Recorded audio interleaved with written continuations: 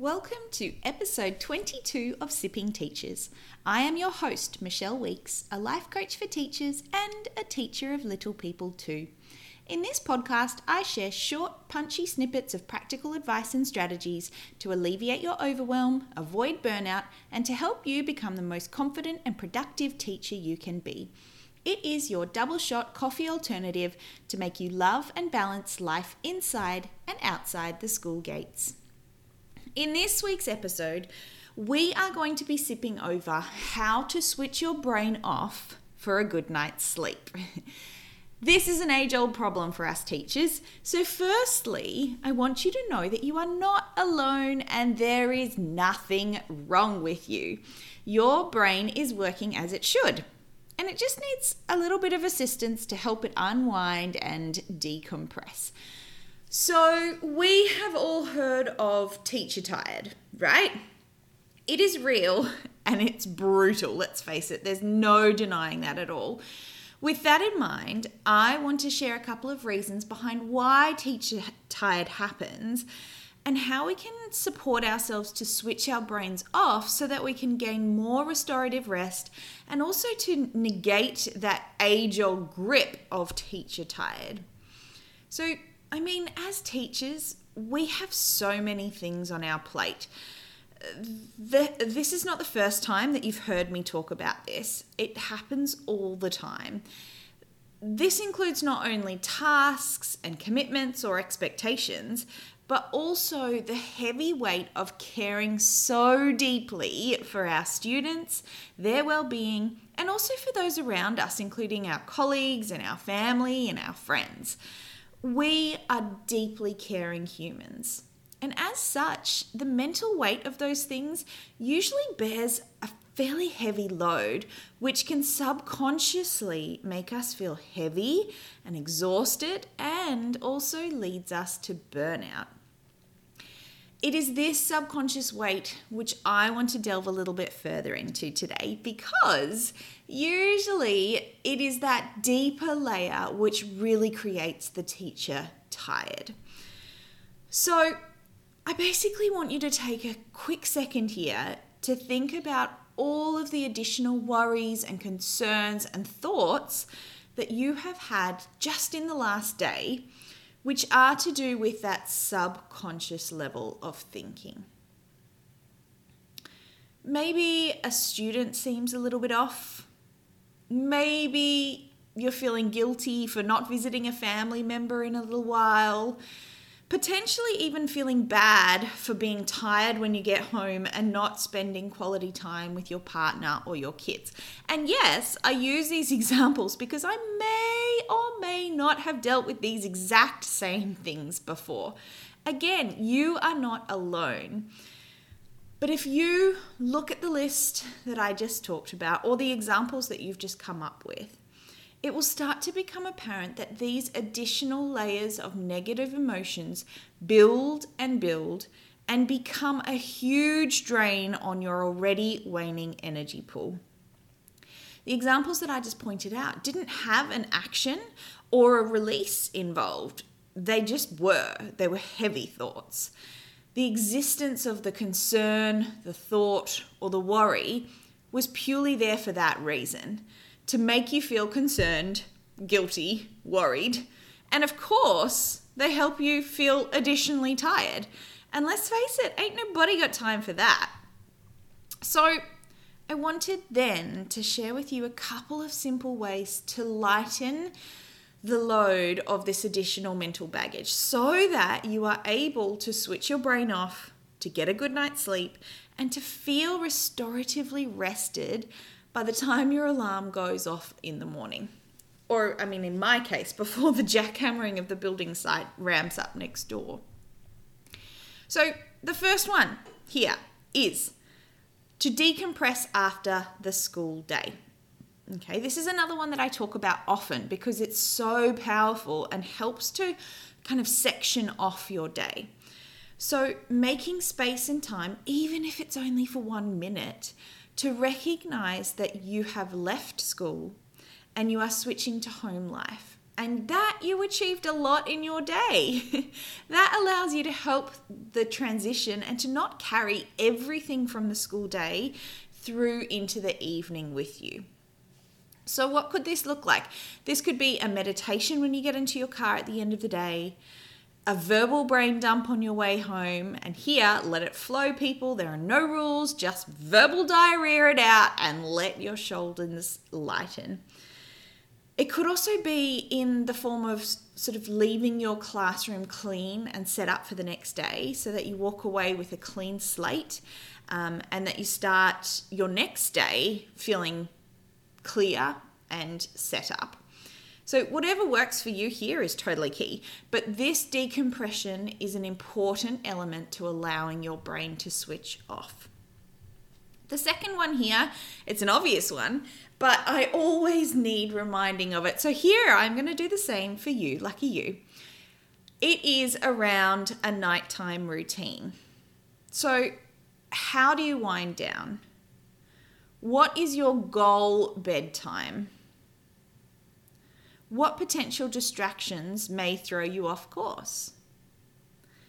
How can you minimize these?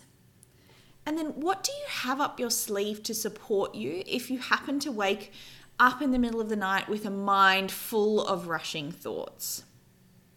And this one is really important. What benefit do you gain from a nighttime routine, and how will you remind yourself of this when you are just about to dismiss its importance in the moment? If you can recognize that prior to the moment happening, you're more likely to follow through on your plans within the moment. Okay, my third one here is, shocker, to journal. Write down your thoughts, your worries, and your concerns. Basically, this helps to lessen their power and their mightiness in your brain. It brings them back down to reality, and it often allows you to recognize that you have embellished them a little bit in letting them fly around your mental space, where I guess they just gain a whole lot of momentum and they grow like tumbleweeds. But also importantly here, if your thoughts or your concerns or your worries really are biggies, writing them down will help you to share the load and to identify to yourself that actually it's totally viable for you to be thinking and feeling this way, and that it's okay. It's okay that you feel this way. By acknowledging the feeling, even if it is a negative one, and that's very normal, we give ourselves the space to work through it much quicker. Okay, if we just completely ignore it, it will get bigger and bigger. Number 4 here is to be kind to yourself. This is a skill and it takes consistent practice. But ladening yourself with kind thoughts is super important. So tell yourself how proud you are of yourself. Accept your own praise. This is a tricky one. It took me a long time to do that. Recognize what you have achieved and just sit in it. We are all too familiar with the opposite of this, that scarcity mindset of, I should be doing more. I am not good enough. I didn't do that perfectly. They must think I'm a fraud. I wouldn't be a good enough teacher unless I stayed back late, or unless I made everything appear like I have it perfectly or under control. And I mean, even I am surprised as to how easily those statements just flowed out of my brain. So it really is proof that actively thinking kind thoughts about ourselves and praising ourselves is vital, because the opposite is way more easily achieved. Basically, this point is about making a conscious decision to not layer the negative emotions on your thoughts, because as we know, kindness is cool. All right, number 5, communicate with others. So let your partner know that you would love to spend time with them, but that at the moment you're just currently exhausted. So make a plan here to put some quality time aside in the short term, and then allow it to be okay that you come home and crash. Okay, basically don't let that guilt linger, because it will only weigh you down. Communicating and making a plan and then letting the guilt subside is key here. If you're going to let it hang around, it's going to exhaust you. And this is the same for things like visiting family members or having social commitments. Make a plan which suits you, communicate that plan, and then allow yourself to not have that feeling of subconscious guilt that you otherwise would have. All right, number 6, be intentional with your time. Put time aside for clean rest, and clean rest is rest without guilt.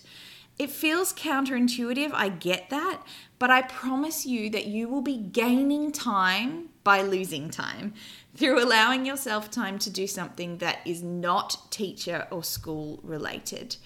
The clarity, rejuvenation, and extra sort of zap of energy that you feel by having that time away will always be worth it, even if it feels like it won't. Number 7. All right, the Calm app. It's a simple one, but my goodness, it's so effective. The Calm app has daily meditations and the Daily Calm by my mate Tamira Lovett. She is a lifesaver and has me fast asleep in no time at all.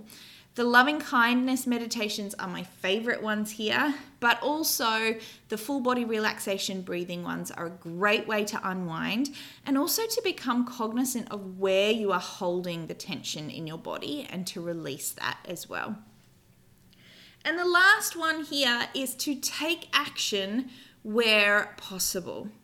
Okay, so if it's not possible, make that decision too, so that you aren't loaded with indecisiveness and toing and froing between feeling like you should be doing something and not actually following through on it.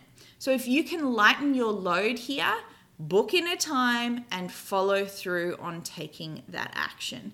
That will allow your brain to not ruminate on all of the thoughts and all of the things that you should be doing and all of the concerns that you should be having because you have it booked in place. So, if you are a teacher who is experiencing teacher tired to a whole nother level and you really just wish that you could switch your brain off and get a good night's sleep, I assure you that implementing one or all of the above will have a huge impact and it will set you up for success on the restorative rest front. I believe in you and I think that you have totally got this. So, in light of keeping this podcast short and punchy, I think I've just heard the morning tea bell ring, which means this little chat between two sipping teachers needs to come to an end for today. Between now and when we cross ear paths again, don't forget to remember your why and appreciate all the little and the big joys in your day. If you would like to contact me further to discuss any of the topics I share, please either send me an email to hello@michelleweeks.com.au, check out my one-to-one coaching program for teachers called Unfrazzled, or contact me on Instagram @michelle.c.weeks. Chat to you soon.